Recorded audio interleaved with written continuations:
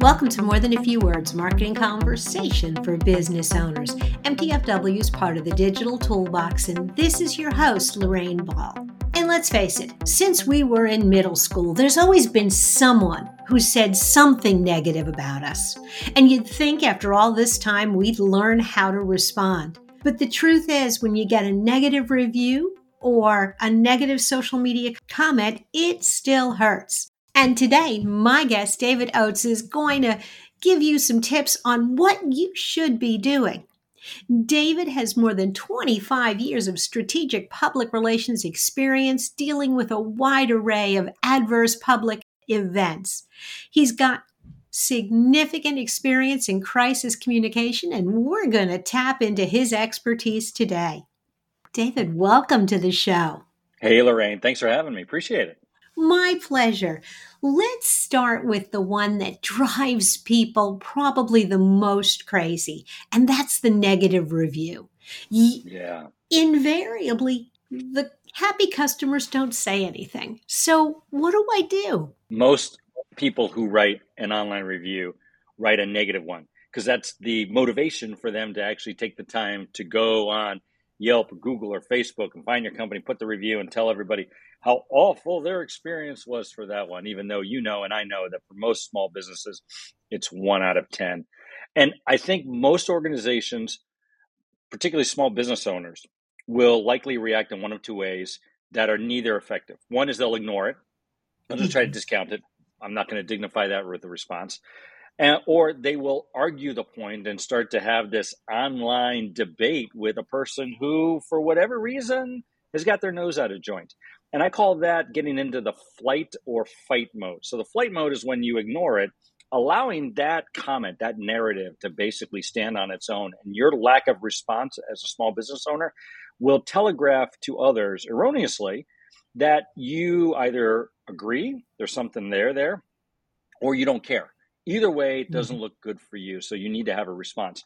But you don't want to respond in sort of a point-counterpoint debate where you're dissecting the reasons and in some acrimonious terms about why they were misguided or why they didn't do what they were supposed to do or what deal.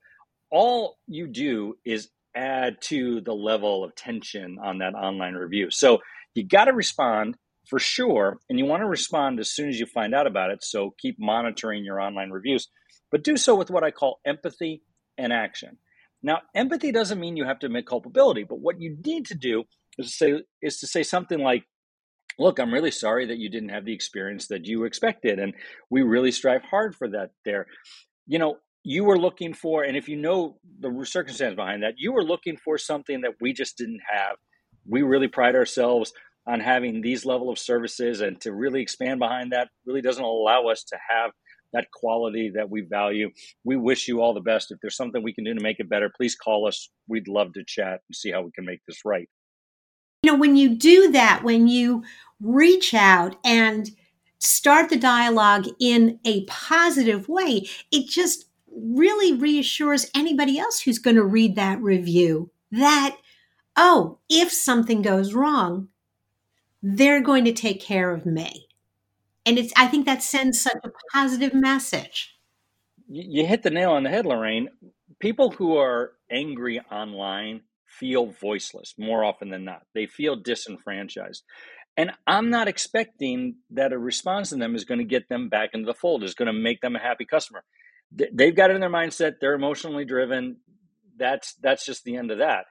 But you're right. The goal is when you respond in such a way, you're telegraphing to everybody else how you will respond to try to make something right, even when it's not something that was done, at your fault, or certainly done with malicious intent.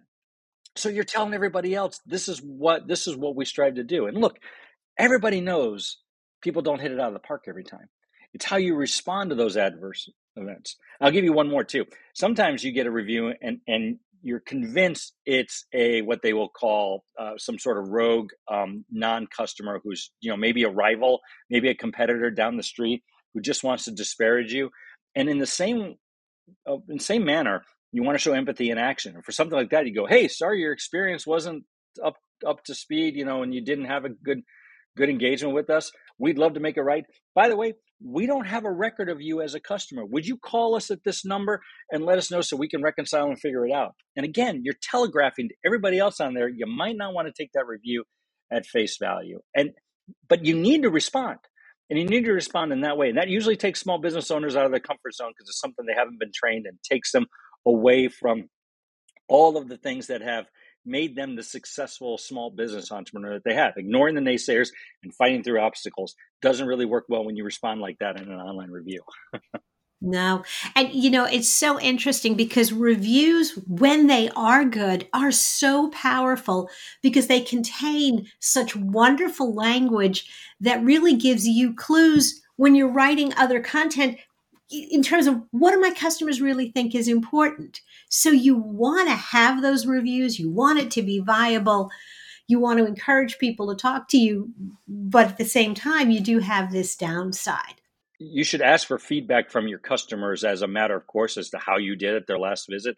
This is particularly true if you're like a plumber or a veterinarian or an electrician or somebody like that. And all you need to do is after you get that feedback, and there's plenty of tools that you can have that are really inexpensive to do that almost automatically. Or, you can hire services that can do it for about $500 a month.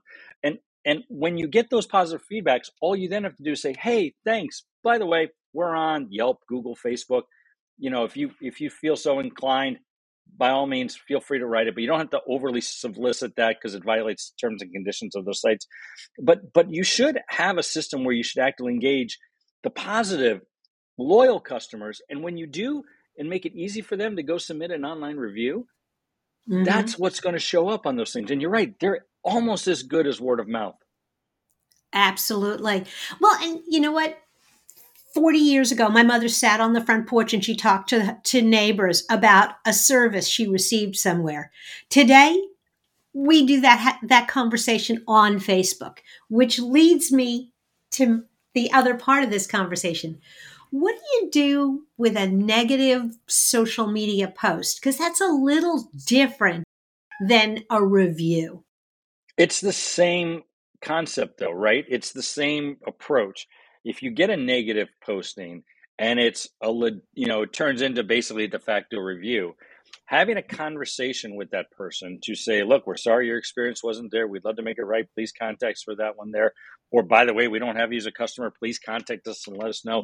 You're just telegraphing everybody else that you are listening in the conversations that are in the public forum with customers and other business stakeholders that matter, and that you care about how they feel, and that you will go above and beyond to make sure that the customer experience is as good as it can be.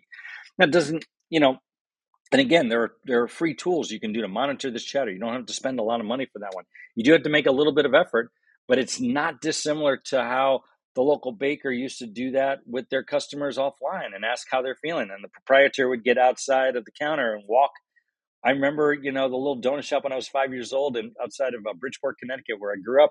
And the proprietor would walk around and would ask families, and there would be little confections that they would give to the kids. Why? Because that was customer service back then. It's the same thing. We just do it online now in the same kind of conversational tone, empathy and action.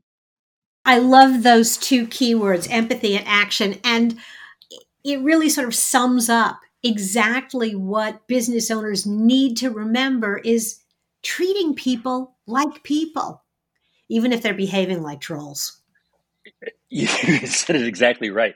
It's really a challenge for any business owner, let alone a small business owner, because the brand, the reputation of that business, right, of that Main Street or small service business that they've worked so hard to build up there is an extension of their identity, is an extension of their personal reputation. So when somebody unfairly takes a pot shot at you, because it's so easy to do at the click of an app on my phone, you take that personally. It's completely understandable.